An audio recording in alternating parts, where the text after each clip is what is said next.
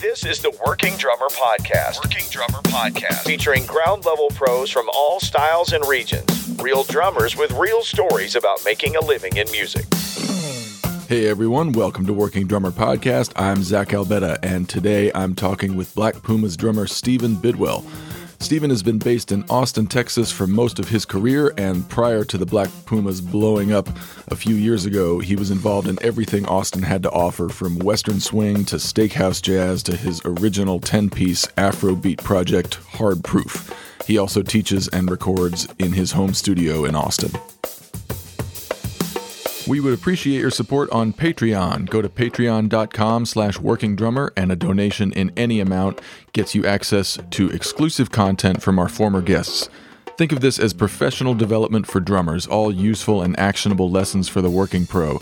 We're populating new content regularly, and as little as $1 a month gets you access to all of it. If Patreon isn't your thing, you can also make a one-time donation through PayPal. There are links for both on our homepage at workingdrummer.net.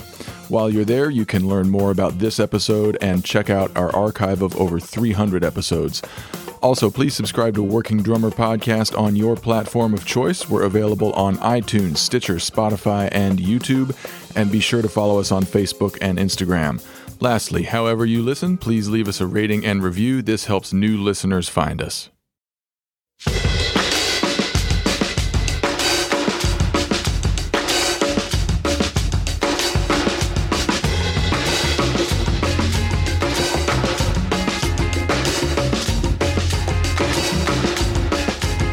So if you aren't hip to the Black Pumas, you've probably been living under a rock. They've been all over the place for a couple years now, and their audience widened substantially after they were featured as part of last year's inauguration program, which Stephen talks about. So that and much more. Hope you dig Stephen Bidwell.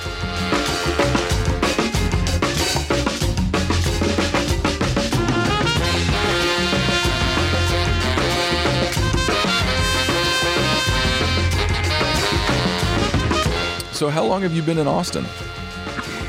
I think it's 16 years. So, wow. Okay.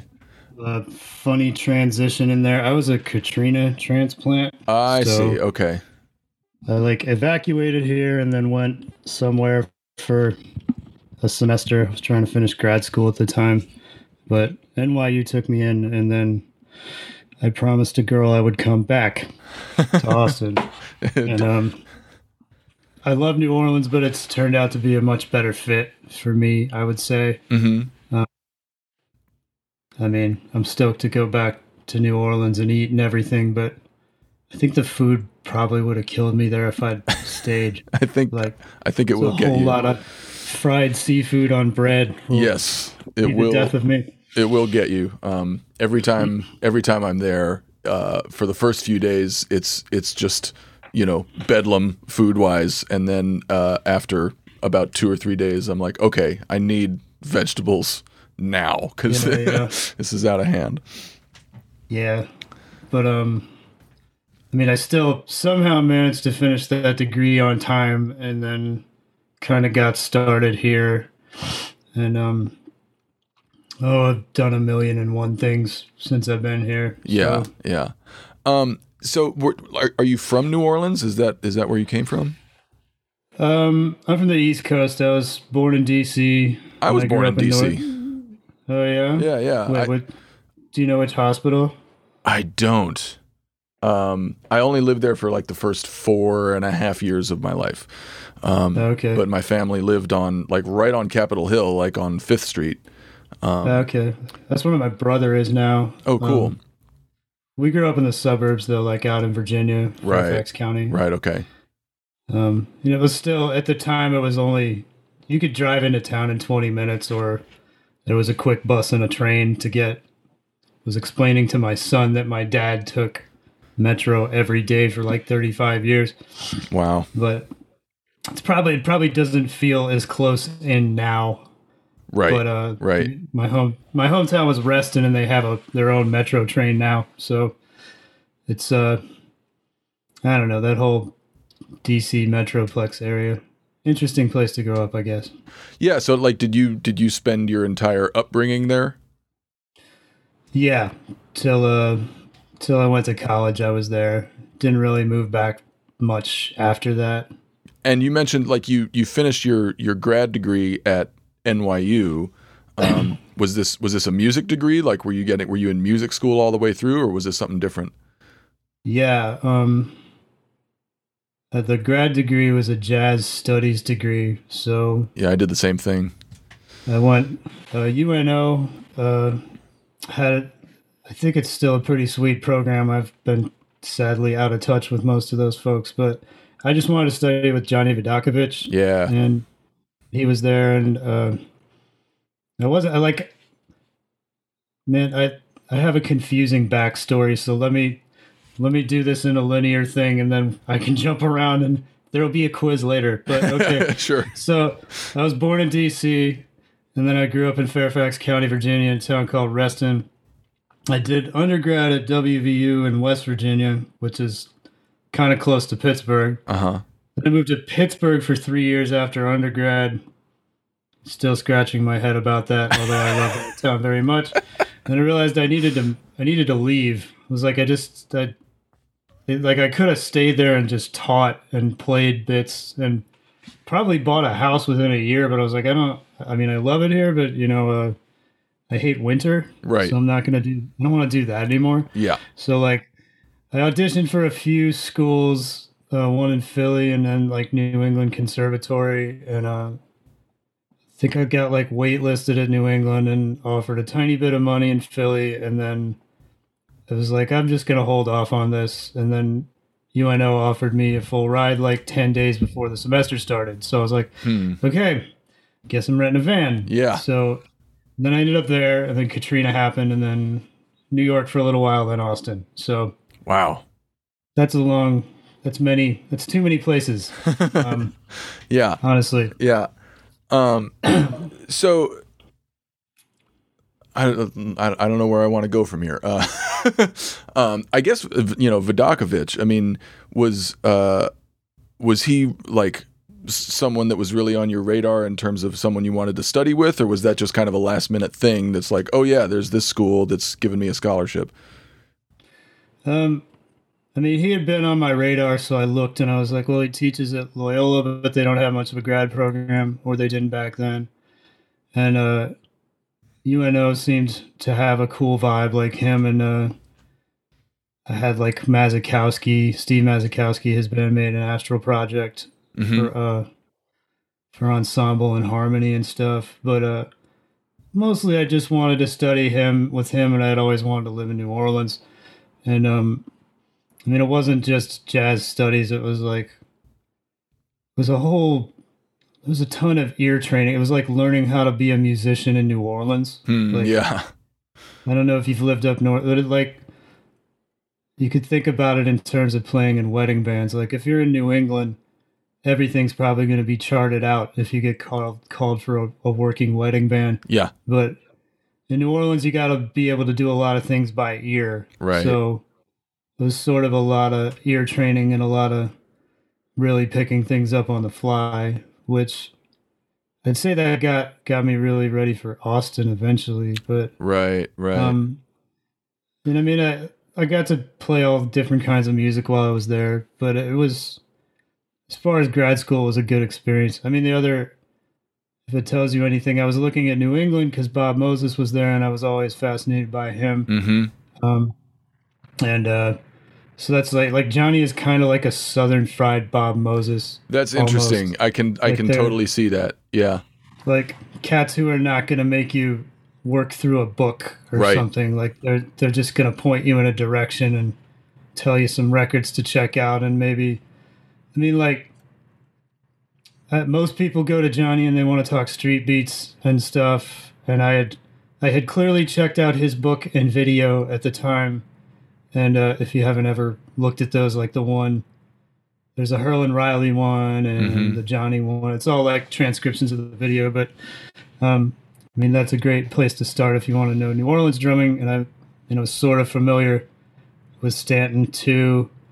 And I mean, I had read Johnny's name from just interviews with Brian Blade, and I was like, well, if that guy pointed him in the right direction. I don't know.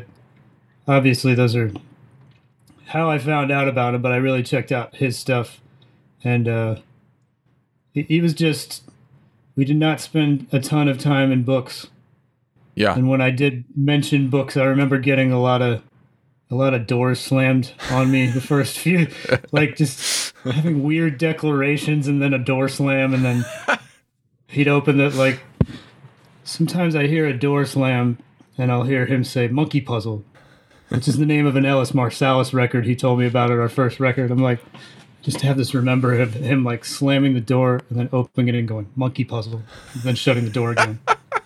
Anyway, it was a real trip. And I mean, and then like some of the best lessons were like just talking about, like I got him real talking about Paul Motion. He was real into Paul Motion and his brush playing. Yeah. So it was like, he's kind of got that vibe down. Like everybody wants to hear him play the Professor Longhair beats and stuff. But like if you hear him in a piano trio or just a chordless trio, just playing brushes, like there is a world of music and knowledge going on there. Yeah.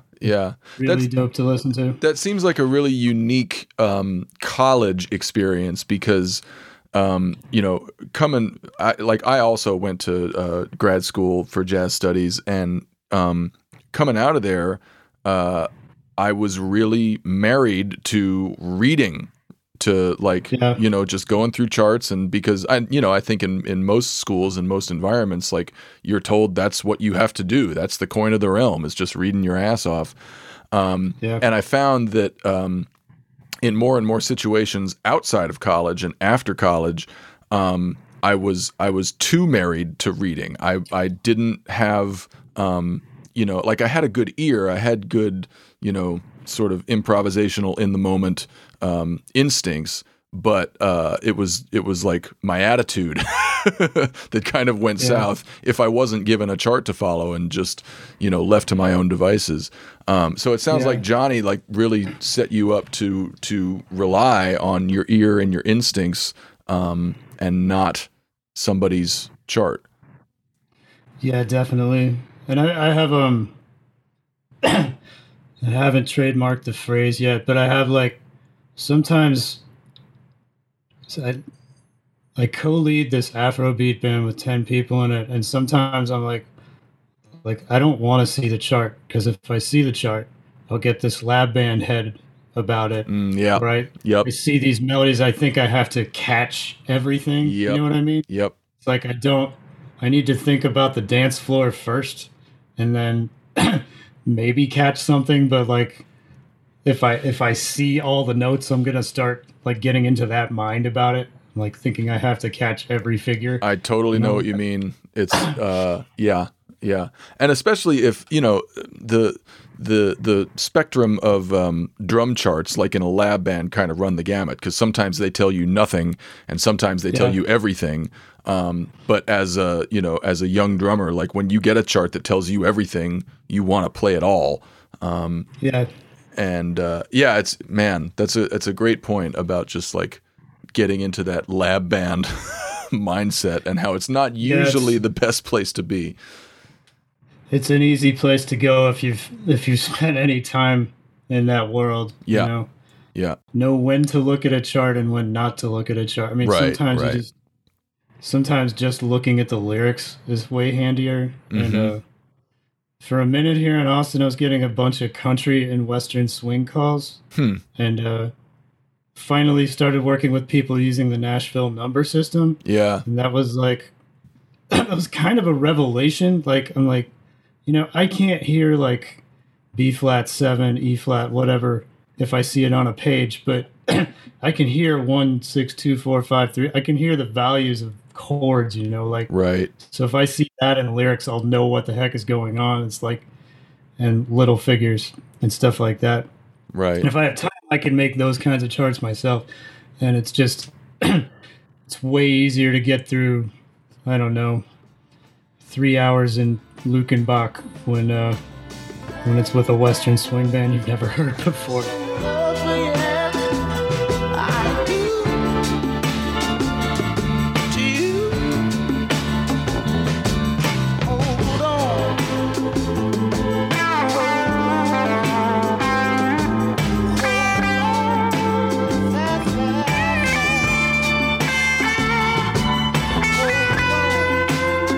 how did Austin become the thing for you? Like, it sounded like New Orleans was kind of a musically formative experience for you. What brought you to Austin? There was a girl that sort of demanded I move here, and that did not last long. But I mean, I knew like one or two people when I got here, and like I got put to work sort of quickly doing what I would call the steakhouse circuit. Mm-hmm. So lots of brushes backing up singers. Yep. There's a million steakhouses in Texas, and a lot of them have pianos, and sometimes you could fit a bass drum under that piano. So a lot of that kind of work and a bit of jazz, but like, you know, here I am with my master's in jazz in a town that is not nearly as much of a jazz town as, you know, New Orleans or New York or even Pittsburgh. Yeah. I mean, there's work if you really want to be that guy playing nothing but jazz in town, that's fine, but you're gonna be playing a lot of steakhouses.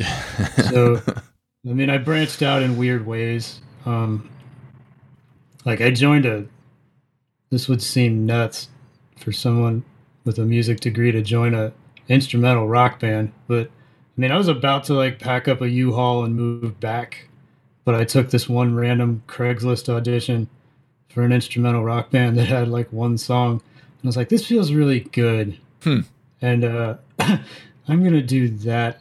I'm going to try that. And I'm also going to just bail on this relationship. Like I was totally going to just disappear like the Baltimore Colts in the middle of the night. But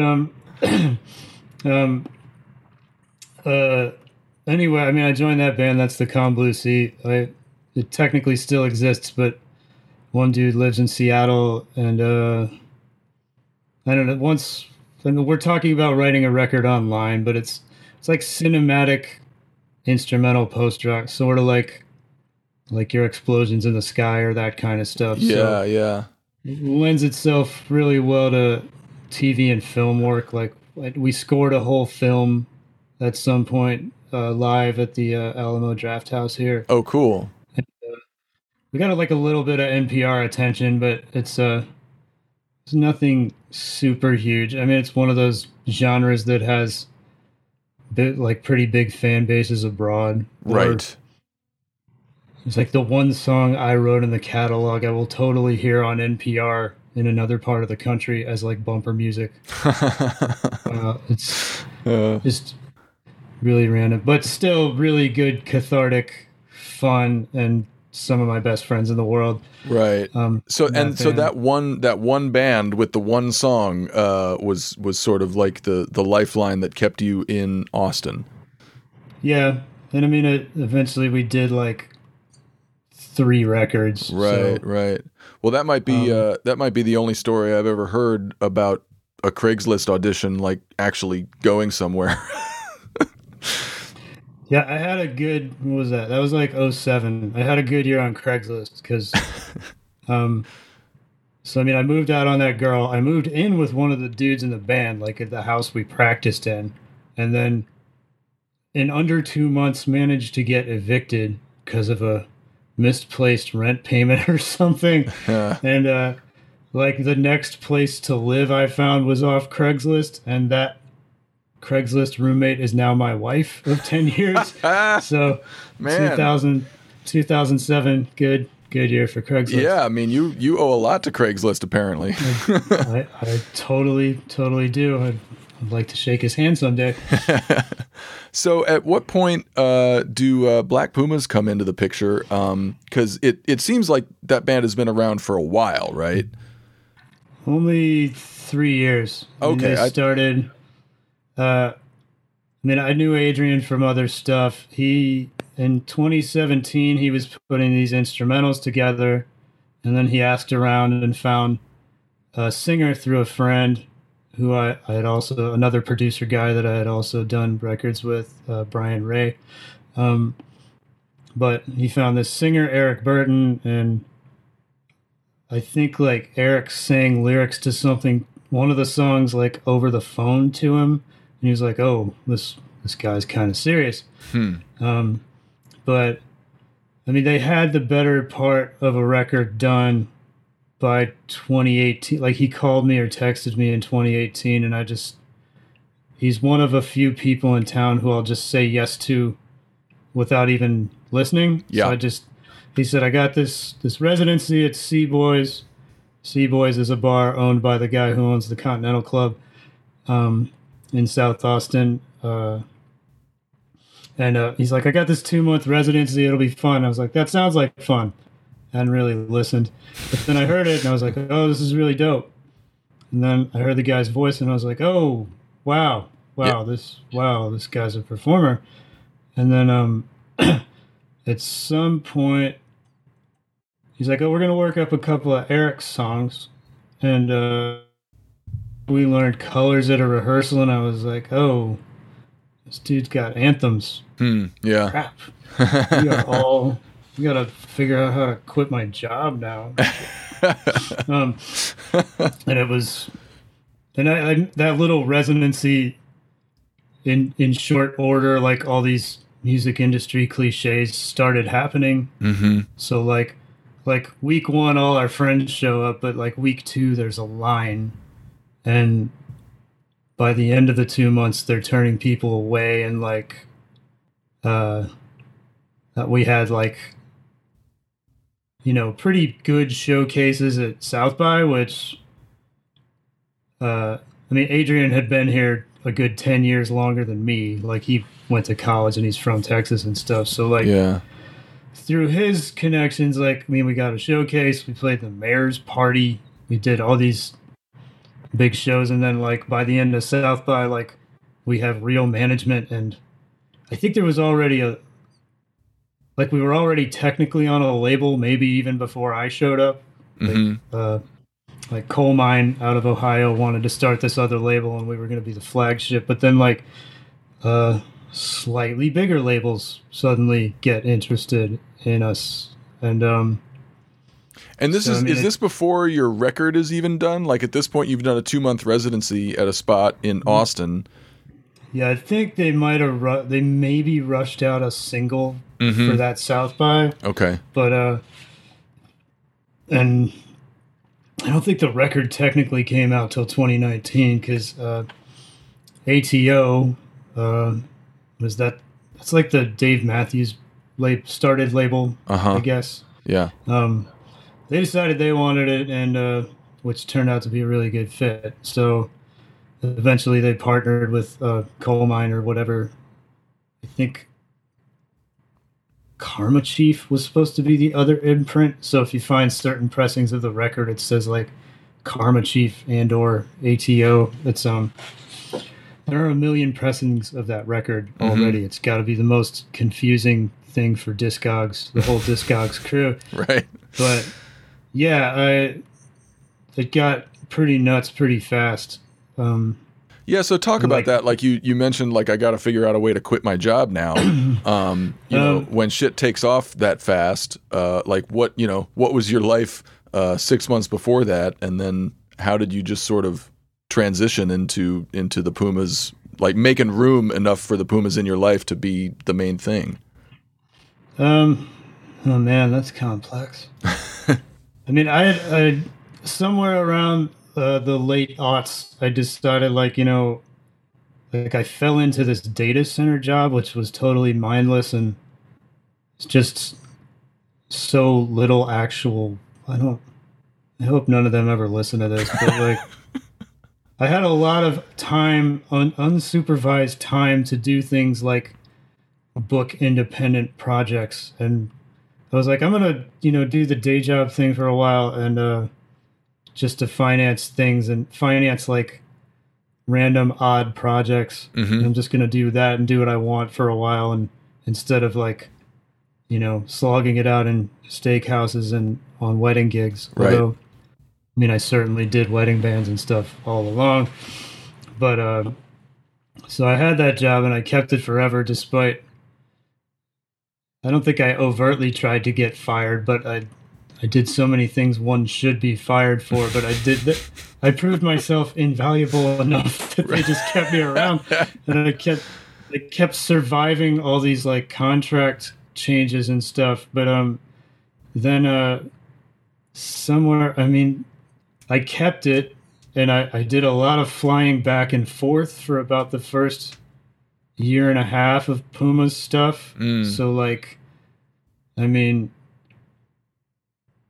they would have like 4 days in a row and then 2 days off, and I would literally fly back after the show, go to the job, show my face, and then fly out and meet him somewhere, you know? Wow. Like on my own dime. I'm probably still paying for all those flights. But I was like, I kind of need to hold on to this, like, and then there was some period where like I was gonna have weeks out, and I even tried to keep the dang job, but they were very old fashioned and they didn't want to hear about remote work or anything. They just, like, you need to be on site 40 hours a week and blah blah blah. Oh, fuck. Okay.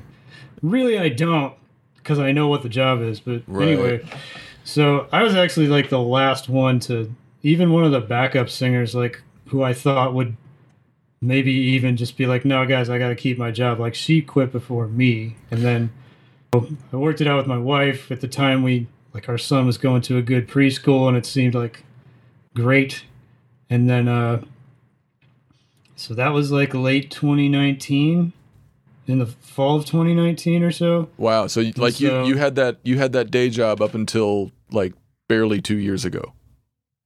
Yeah. Wow. And so you mentioned like you for the first year and a half, you were thinking like I should hang on to this day job, and I think a lot of people listening can relate to, you know, even if something's going well, even if there's something you're excited about that seems like it's going to kick ass, it can be hard to like trust it enough to let go of if you got a day job or a teaching gig or even another, you know, other projects you're playing in. So like what corner did the Black Pumas turn that made you confident to like walk away from that other stuff? I mean, the record came out and got like very solid reviews, and the label was doing all the right things with it, and like I said, they got a pretty great management team early on, and I mean, we would probably be nowhere if not for them. Like, I sent them a very hopefully sweet text last week after our little Stubbs run was over. I'm like, thank you guys for, you know, holding this all together. Like, even through the pandemic, when like management companies and booking agents are probably letting staff go, like, they were finding every possible opportunity and like hiring more people. So like, I think everybody kind of hit a stride at once. So like, the guy had just started this management company, but Adrian knew him from a previous band because I think he had managed them. Like, he used to work for C3, the founder of it's 10 Adams Management, Ryan Madison. Good guy. He's got a million hilarious industry stories. And when you say they were doing all the right things with the record and as far as the management is concerned, like what were those right things? Like, we had a good little support run just to kind of get out there and get the name out. Like, we were out with St. Paul and the Broken Bones doing a bunch of theaters. I'm friends with Kevin Leon, their drummer, and he mentioned you guys. I love that guy. Yeah, me too. He's the sweetest dude. Yeah. So I mean, getting out there and kind of we bowled over those crowds. I can say that. Like, I mean, you got to really crush it. But you get a 30-minute spot, but you got to really crush it. And then, like, the same thing, I think maybe had some little Europe van runs, but we also went out with the heavy over there. So that sort of got the word out. But, like, France and Germany, they just love soul music in general. So it got really well received over there. Yeah, yeah. It was just really obvious that people were going to dig it. You know? Yeah. I mean, it's everything to actually enjoy and support the product you're out there with, I guess you could say. Like, when you feel really good about your band and you want to tell everybody about your band and what you're doing, like it's better than being like, I'm gonna play this little gig tonight with these guys. It's whatever. It's not like that. It's like I actually am totally up for telling anybody who wants to listen all about the band. It's interesting you mentioned that because, like, there's sort of, I think with all the gigs that we all do, there's an internal dialogue about, well, this could be a thing, this could be lucrative, this looks like it could be popular, and you sort of like, prioritize different things or different people based on these criteria, but none of that has anything to do with like what you just said. Like when you're telling other people about it, when you're like, I'm part of this thing and it's badass and I'm excited about it, like when it becomes an external dialogue about something you're excited about rather than an internal dialogue about something that could just work or like something that can make money that you can be a part of. I don't remember where I heard this from, but this is probably flaky self-help kind of nonsense, but like there's like you got to be conscious of what the dream is and what the gig is. Like if you keep chasing gigs, you're just going to keep chasing gigs. But sometimes like whatever the dream is, like if it's playing really dope music in front of lots of people, sometimes that lines up and that becomes the gig, Mm-hmm. But I mean, you got to be conscious of both things all the time, I guess. Yeah, and that dovetails sort of perfectly with it's a better way of putting what I said earlier about taking gigs or prioritizing gigs, not really looking beyond that gig, right? Yeah. Like there's a gig in front of me, it's with these people, I'll make this much money. There might be more, but like it's kind of taking a gig for the gig's sake instead of keeping an eye or at least half an eye on. And I don't know. Do you think it's a longer game? Do you think that like keeping an eye out for that dream type situation, like it seems to me like a more patient, long play. Yeah, I mean if you keep chasing the dream, I guess like gigs just kind of show up along the way. Mm-hmm. Sometimes they're a bit soul zapping, but you pay your rent, and sometimes they're really cool and you do them for a long time, Right. Where am I going with this? I don't know. It's weird. It doesn't happen very often when the dream and the gig are one and the same. Right. But somehow all that came together here, and like everybody involved is really good people, and just the whole team. Like we have production staff now. We have a kick-ass front of house guy and monitor guy and everything. Mm-hmm. Maybe in a year I'll have a drum tech, and I really don't have to do anything. No, I don't. I don't actually want that, but who knows? With all my favorite colors, yes, all my favorite colors, my sisters and my brothers, see them like no other, all my favorite colors.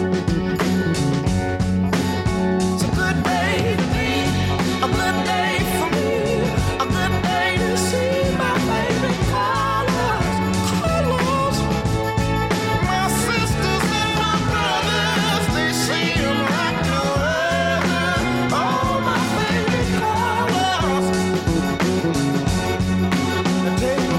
This record sounds amazing, and I'm interested in just how you and the rest of the team there kind of devised these drum sounds and these grooves.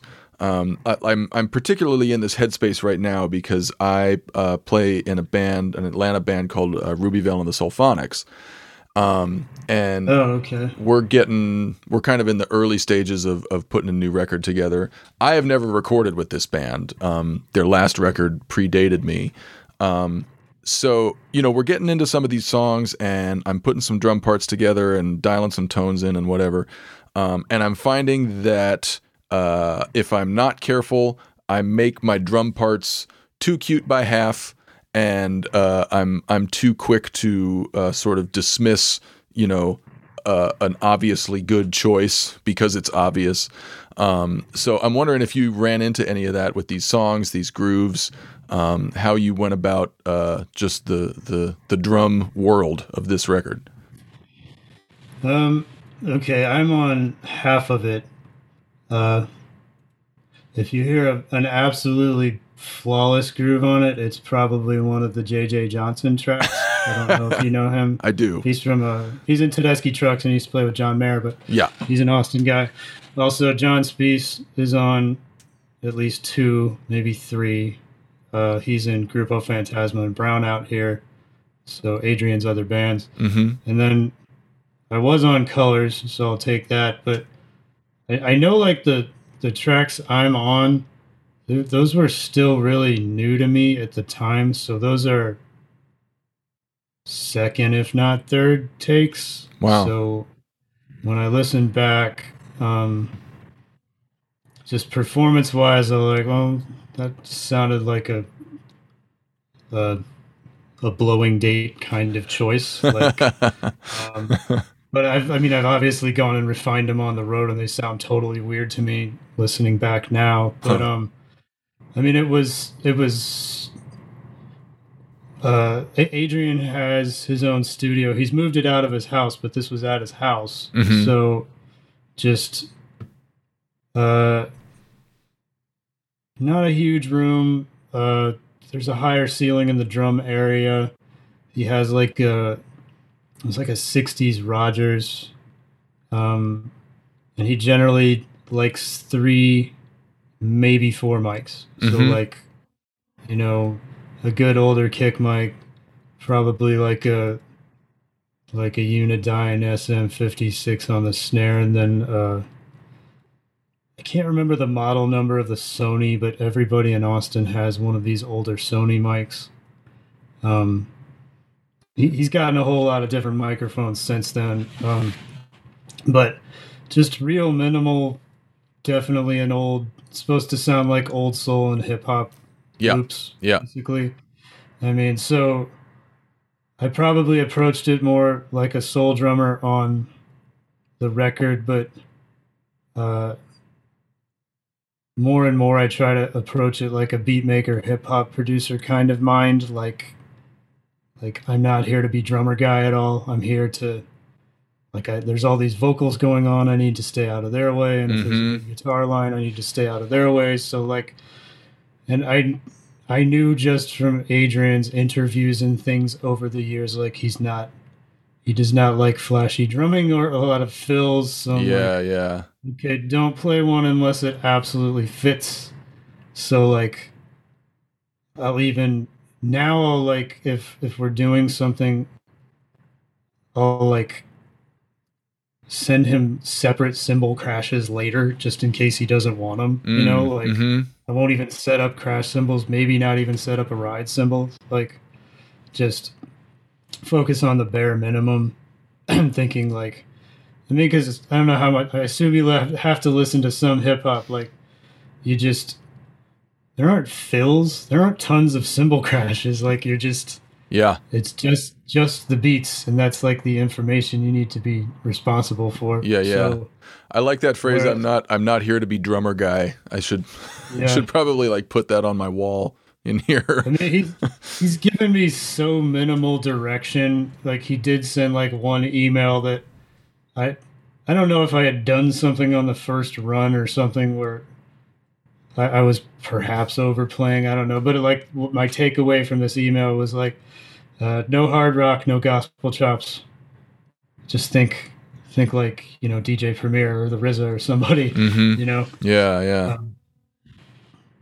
And there's such a discipline in that. It's it's really hard to do when you actually try to sit down and do it, because so much of our instinct and so much of our muscle memory is tied up in fills and crashes and everything but the beat. Yeah. What about the so like tone wise, I love all of the tones on this record because they're interesting without being gimmicky. I feel like I'm hearing a lot of sort of gimmicky or overcooked drum tones, and these are neither. And another thing that is really on my radar is how much you can manipulate your drum sound, and how close to the ultimate drum sound that you want you can get just through tuning, mic placement, all that shit, like before you EQ, before you use any plugins. So what was that process like making this record? Was it heavily processed in post, or was a lot of effort put in going in? I mean, everything I did on the first record, all the original tracks were just, it was very much like a Blowing Date or like a Motown session or something. Like, show up at 11, set up the drums, play the song 4 times. Because it was all to tape, so it's like we really couldn't fit more than 4 takes on a reel. So I don't know if he just likes to work fast or if it was necessitated by that. So it was like, get the information, pick it up now. And I mean, in some cases, maybe we had been playing the songs a little live, but like, Colors seems really early. I don't know if that was the first song I played on the record, or I know I played October 33. That was the last one we tracked, and it was like we had learned it like the night before, maybe, or something. Like it all happened so bloody quick and in such an old school, organic fashion.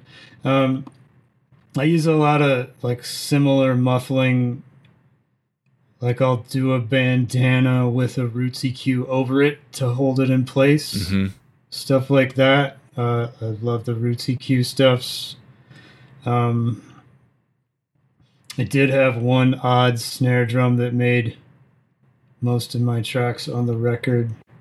It's not really worth looking at over crappy internet video, but okay, so it's a pork pie. It's 7x14. It's 16 plies. 15 of them are maple, but there's a brass one. There's a ply of brass in the middle. Holy shit! It's really random. And I got it. There's a long tangent here. I used to occasionally review gear for Modern Drummer because I went to undergrad with Mike Dawson a long ass time ago. Oh, cool. And, yeah, he brought me. I think I'm done with writing for them, but I did write for them here and there for a long time. So that was one of my later reviews. I just because I remember trying out. I reviewed those Akutin snares, the original ones, the ones that were like it's a metal inside with the hardware, but it has these the actual edges are wood. So right. I got real into this idea of a brass metal snare drum, and then I'm looking around on eBay and I see these pork pies exist, but they're I doubt you're gonna find one. I don't think Dedamore's gonna make them. Because the shell was made by a British company. It was a partnership. Anyway, I'm going on and on about one silly snare drum that you probably can't find. But if you do find one, it's got a magic honk. There was also a hickory brass one just like that. Hickory, not super common, but kind of a dope snare drum wood if you ever encounter it. Well, this is cool because like what I'm hearing about, both your groove choices and your tone choices, it sounds like the recording process was pretty quick and you just had to kind of throw and go with the instincts that you brought into the building. And it's just a good reminder for me that the simplest answer is often the correct one. Your first instinct is often a good one. Yeah. And just, by judging by the results you got on this record, if you'd have told me that, painstaking hours and days and weeks were put into, all the choices there, I would have believed you. But, the opposite is the case, and it sounds amazing. And there's no drum edits on the record, I don't think. Oh, that's great. I mean, it would be hard to do on tape, right? Yeah, I mean, it gets obviously mixed in. Probably he's a Logic guy, so it probably gets thrown into Logic after the fact. Mm-hmm. But I mean, he has a lot of really cool outboard stuff that everything goes through. Mm-hmm. Like a lot of my home, like early in COVID, he hit me up to do some library music, just like loop replacement. And it's like, okay, do you want me to mix these here and send them to you? It's like, no, just send it all naked and I'll put it through my magic boxes down here. And I mean, he'll probably buy one major and one minor piece of gear every month or something. So he's always updating, and he's got even more room for it now at his new studio. Yeah. So he's just like slowly been building that whole operation for years and years. Yeah. I mean, that's actually the main way I met him is he produced a few singles for Hard Proof, my Afrobeat band. So got it. Actually produced and then introduced us to like a Canadian label that put one out, like a 45. So, and that's like playing wise, that's the opposite. Like, I mean, I know you're supposed to play simply in traditional Afrobeat music, but I play a lot of fills in that band. I'm not gonna lie. It gets a little, all the bad Billy Cobham ideas come out. But that's great. I mean, like recording with him, my biggest lesson has been like, trying to be able to play something on take one that you're going to be able to live with. Like, in case that's the take for everybody else, like just living with it and being happy with it and not beating yourself up if, you don't switch textures at the right spot like you had thought about in the rehearsal pass or whatever. Like, right. That's just like learning to work with him and hoping I'm getting it right, Yeah. Well, that's also a good reminder because, like, all of us are recording at home by ourselves more and more. Yeah. And it's just a huge safety net. Like, you have as much time as you want to devote to it. Nobody's on the other side of the glass. Nobody else is in the room. And you can do 17 takes on something if you want to. But the virtue, like we're told that time is money in the studio and you got to be able to nail it the first take, and somebody's going to be pissed if you don't.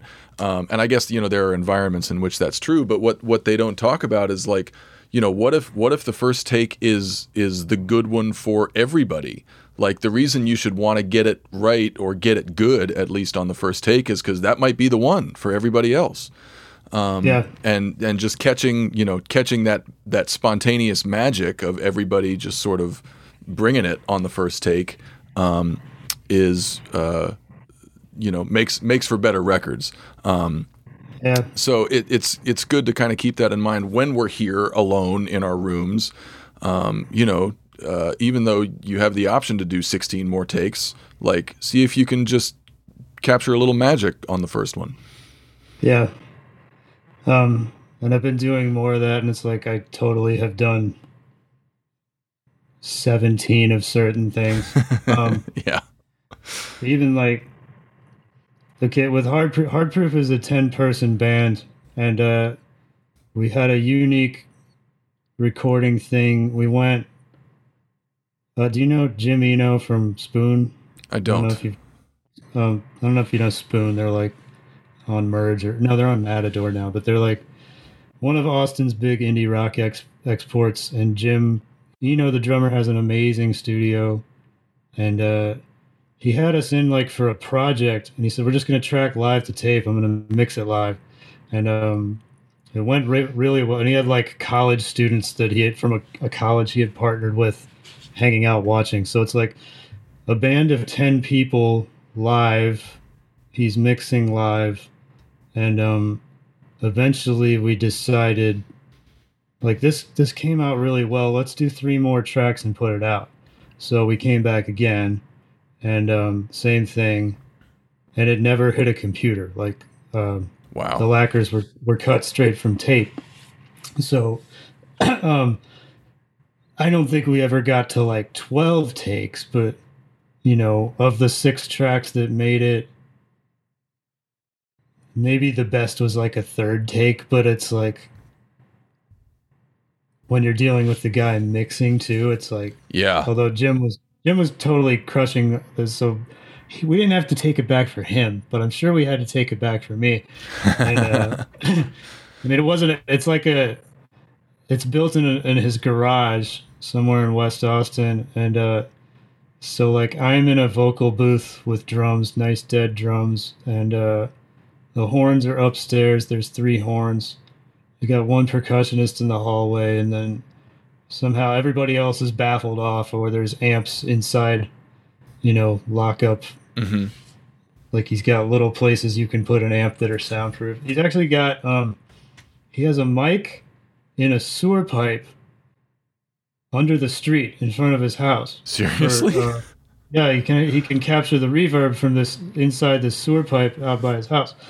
Oh my God. I don't know if he had that when we did that, but and then we were like it was like the test pressing on his manager's new record press in Germany's, and it's like still one of the better sounding pieces of vinyl I've heard.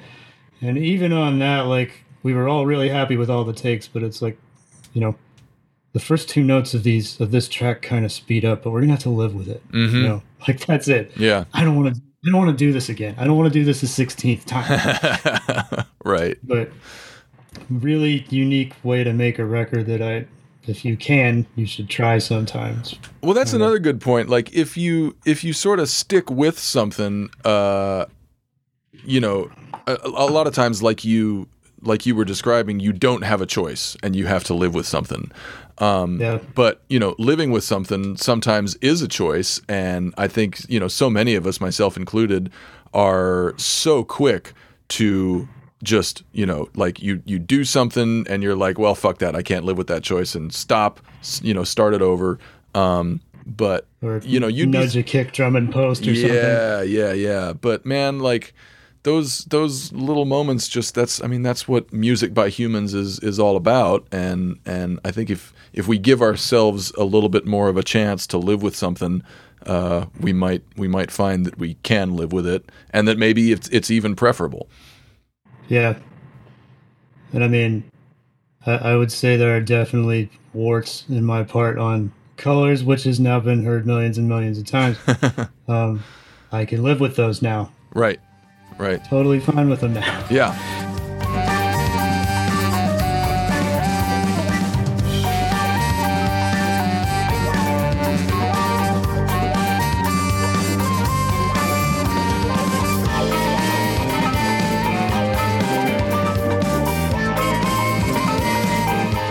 Talk about playing the inauguration thing, because that just seems like a one-of-a-kind, shot out of a cannon gig.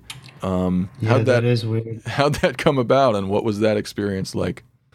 That, like I said, like during lockdown, management, they got together every week with all their people, and they said, okay, who can we talk to? What can we get? How can we get the band out there? Or, they did this for all their bands, obviously.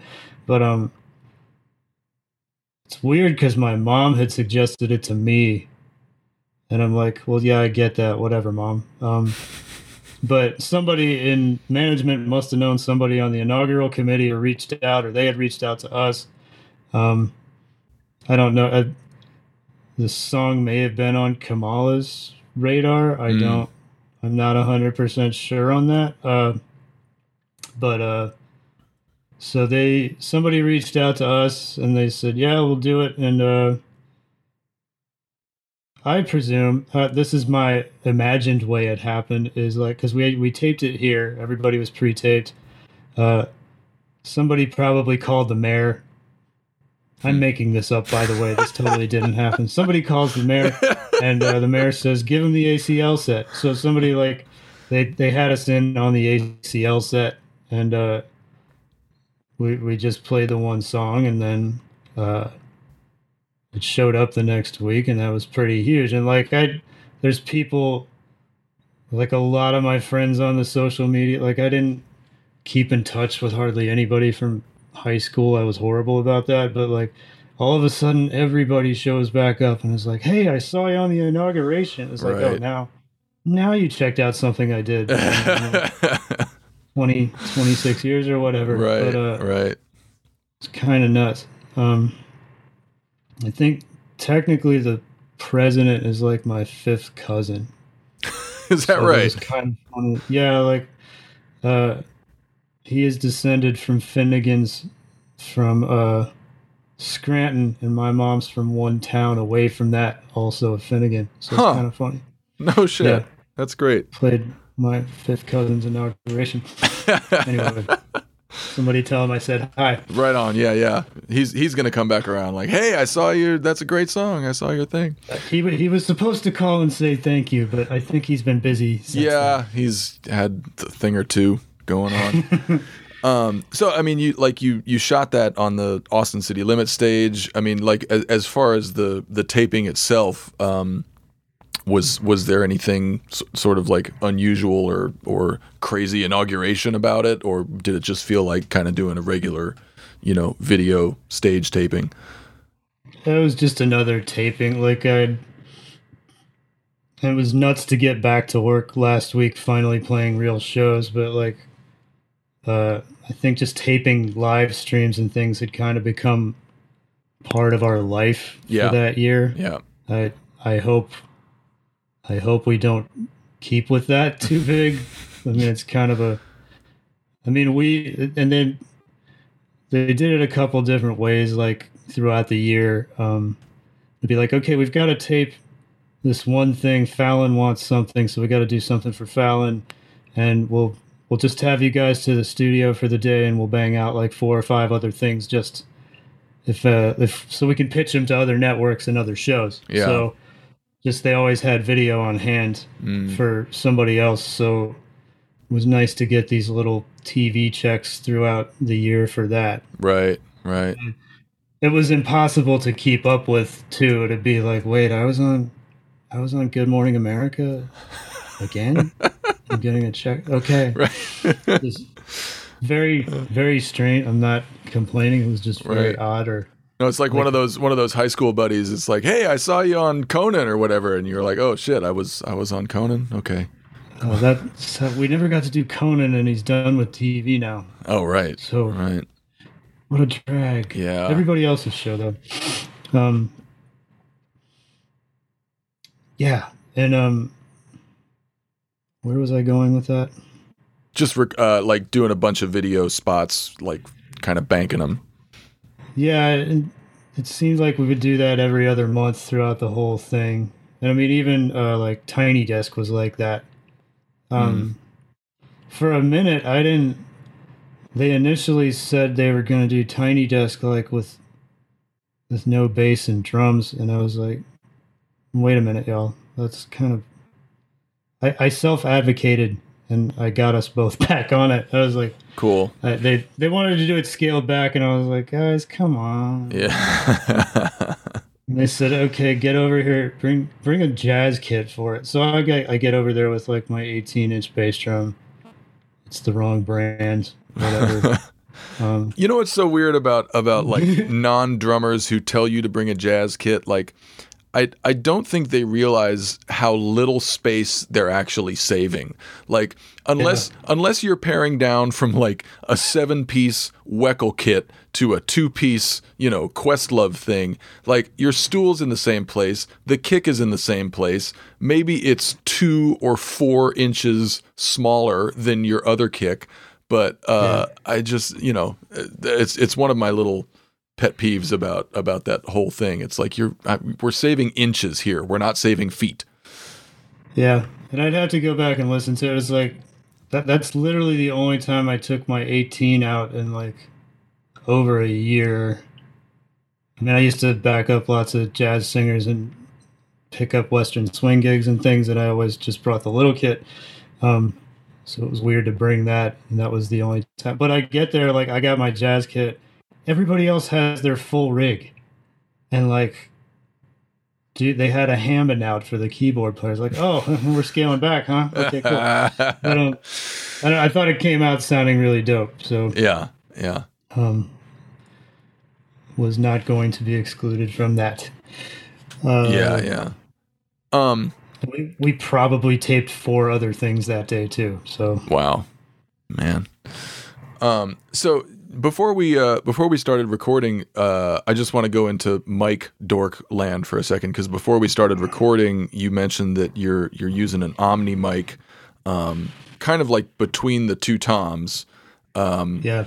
And I started messing around with an Omni mic recently too, and I think it's a kind of mic and a kind of recording technique that maybe gets overlooked, especially when people are just starting out recording. I'm on Reddit, and I see all these drummers saying, like, is this 8-piece mic pack good? And I think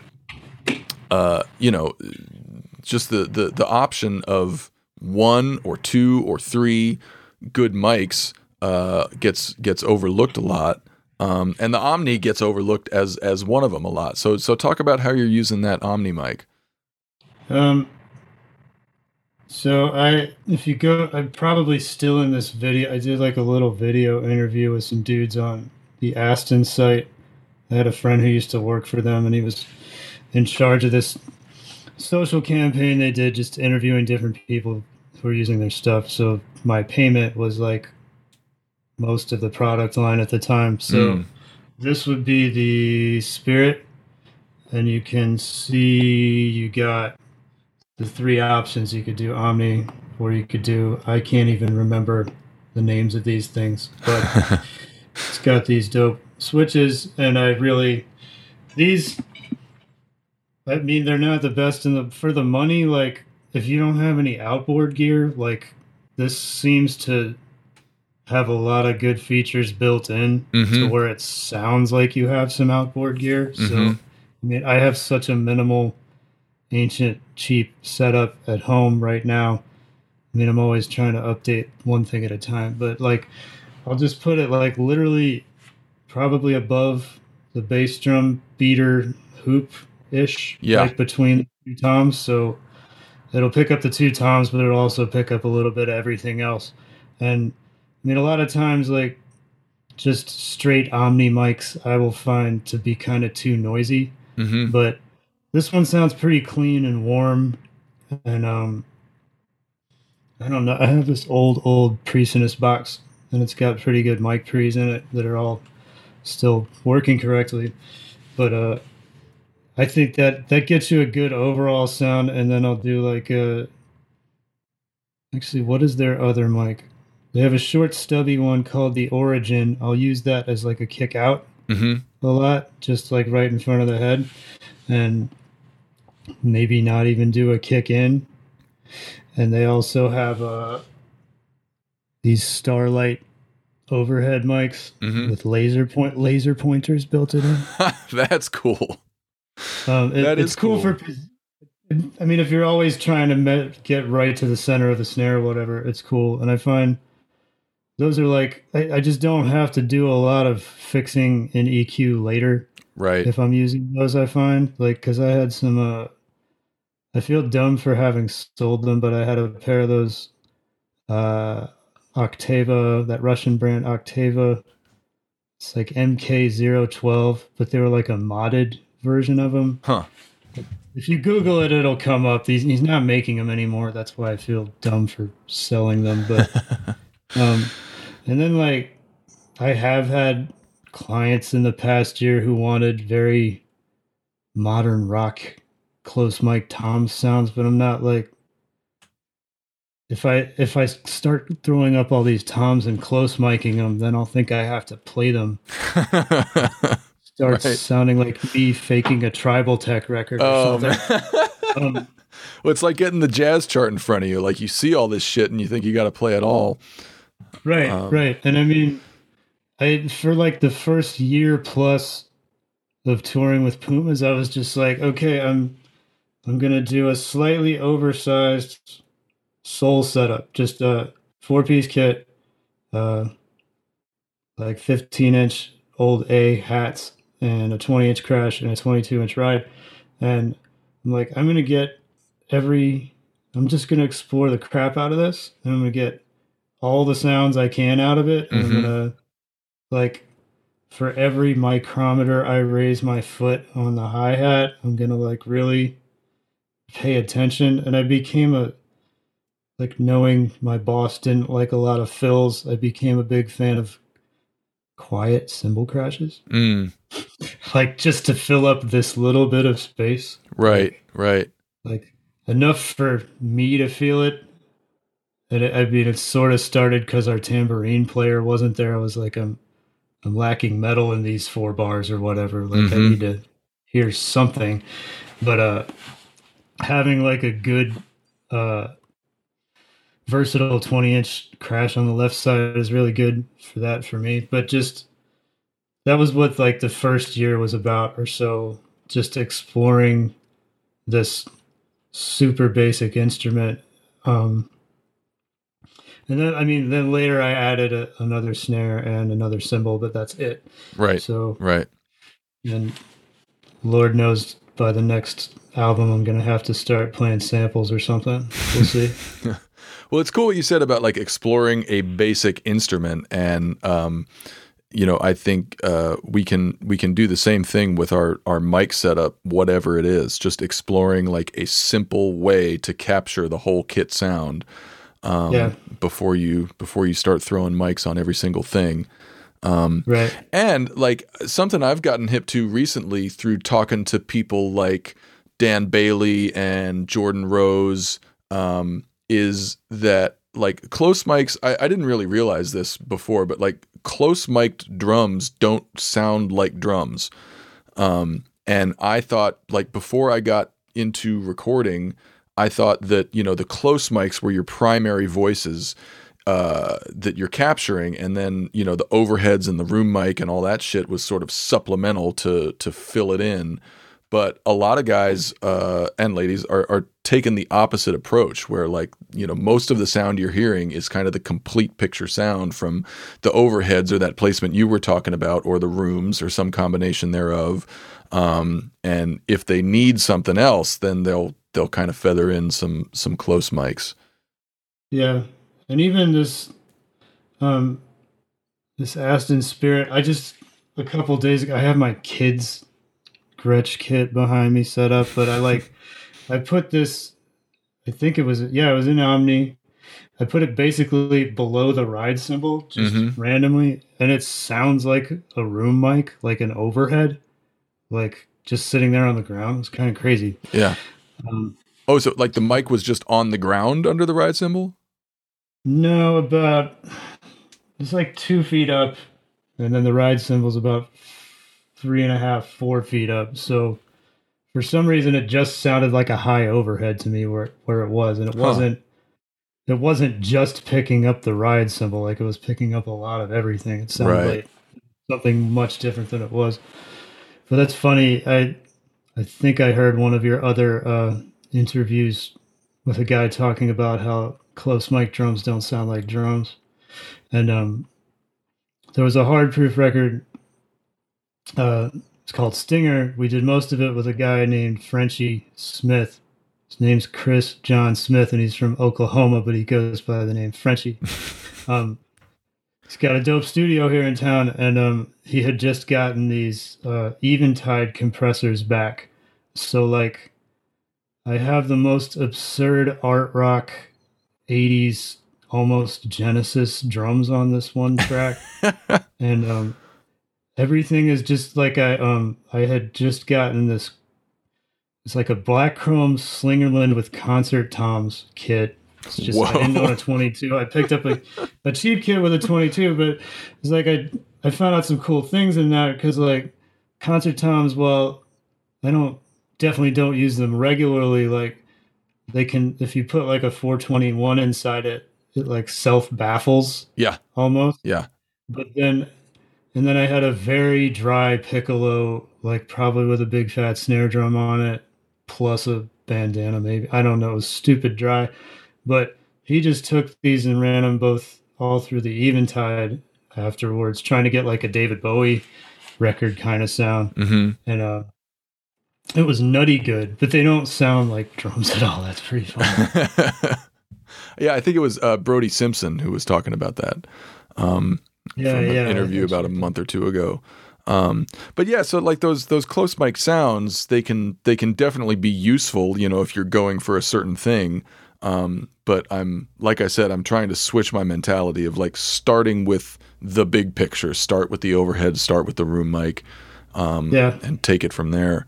I mean, that's been the COVID thing for me. And this is not a very special room sonically. It's drywall. I don't like the sound of drywall. I need to cover one wall in wood paneling or something just to change it up. Yeah. But I have like these panels work okay.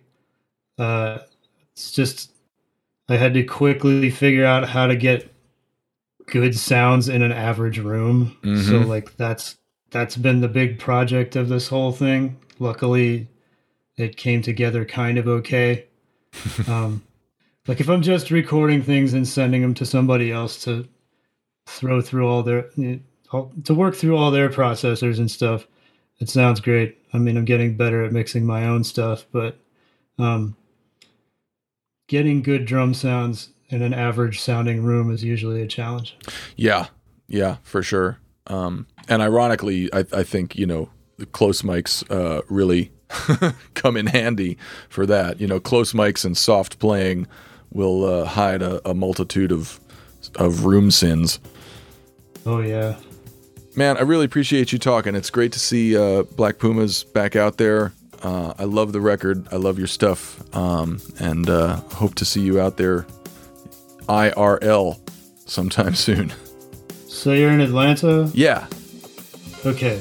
I know we're there at least once before the end of the year, so I'll holler at you. That'd be great. Maybe me and you and Kevin could get coffee or something.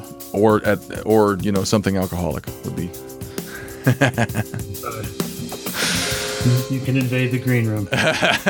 Excellent. Look forward to it. All right, man. Thank you so much for having me. There you go, Stephen Bidwell. Good dude, funny dude, great drummer, and an example of someone who was embedded and invested in a scene for a long time, and that resulted in something really big and really cool finally happening for him. The Black Pumas are back out there. They have a lot of dates all over coming up, so see if you can go check them out. Next week, Matthew Krause will be talking with drummer and percussionist Blake Fleming, whose resume includes the Mars Volta and many others, and has just published his first book called The Book of Rhythm. Hope you check that out. Until then, stay safe, get vaxxed, and thanks for listening. Cheers.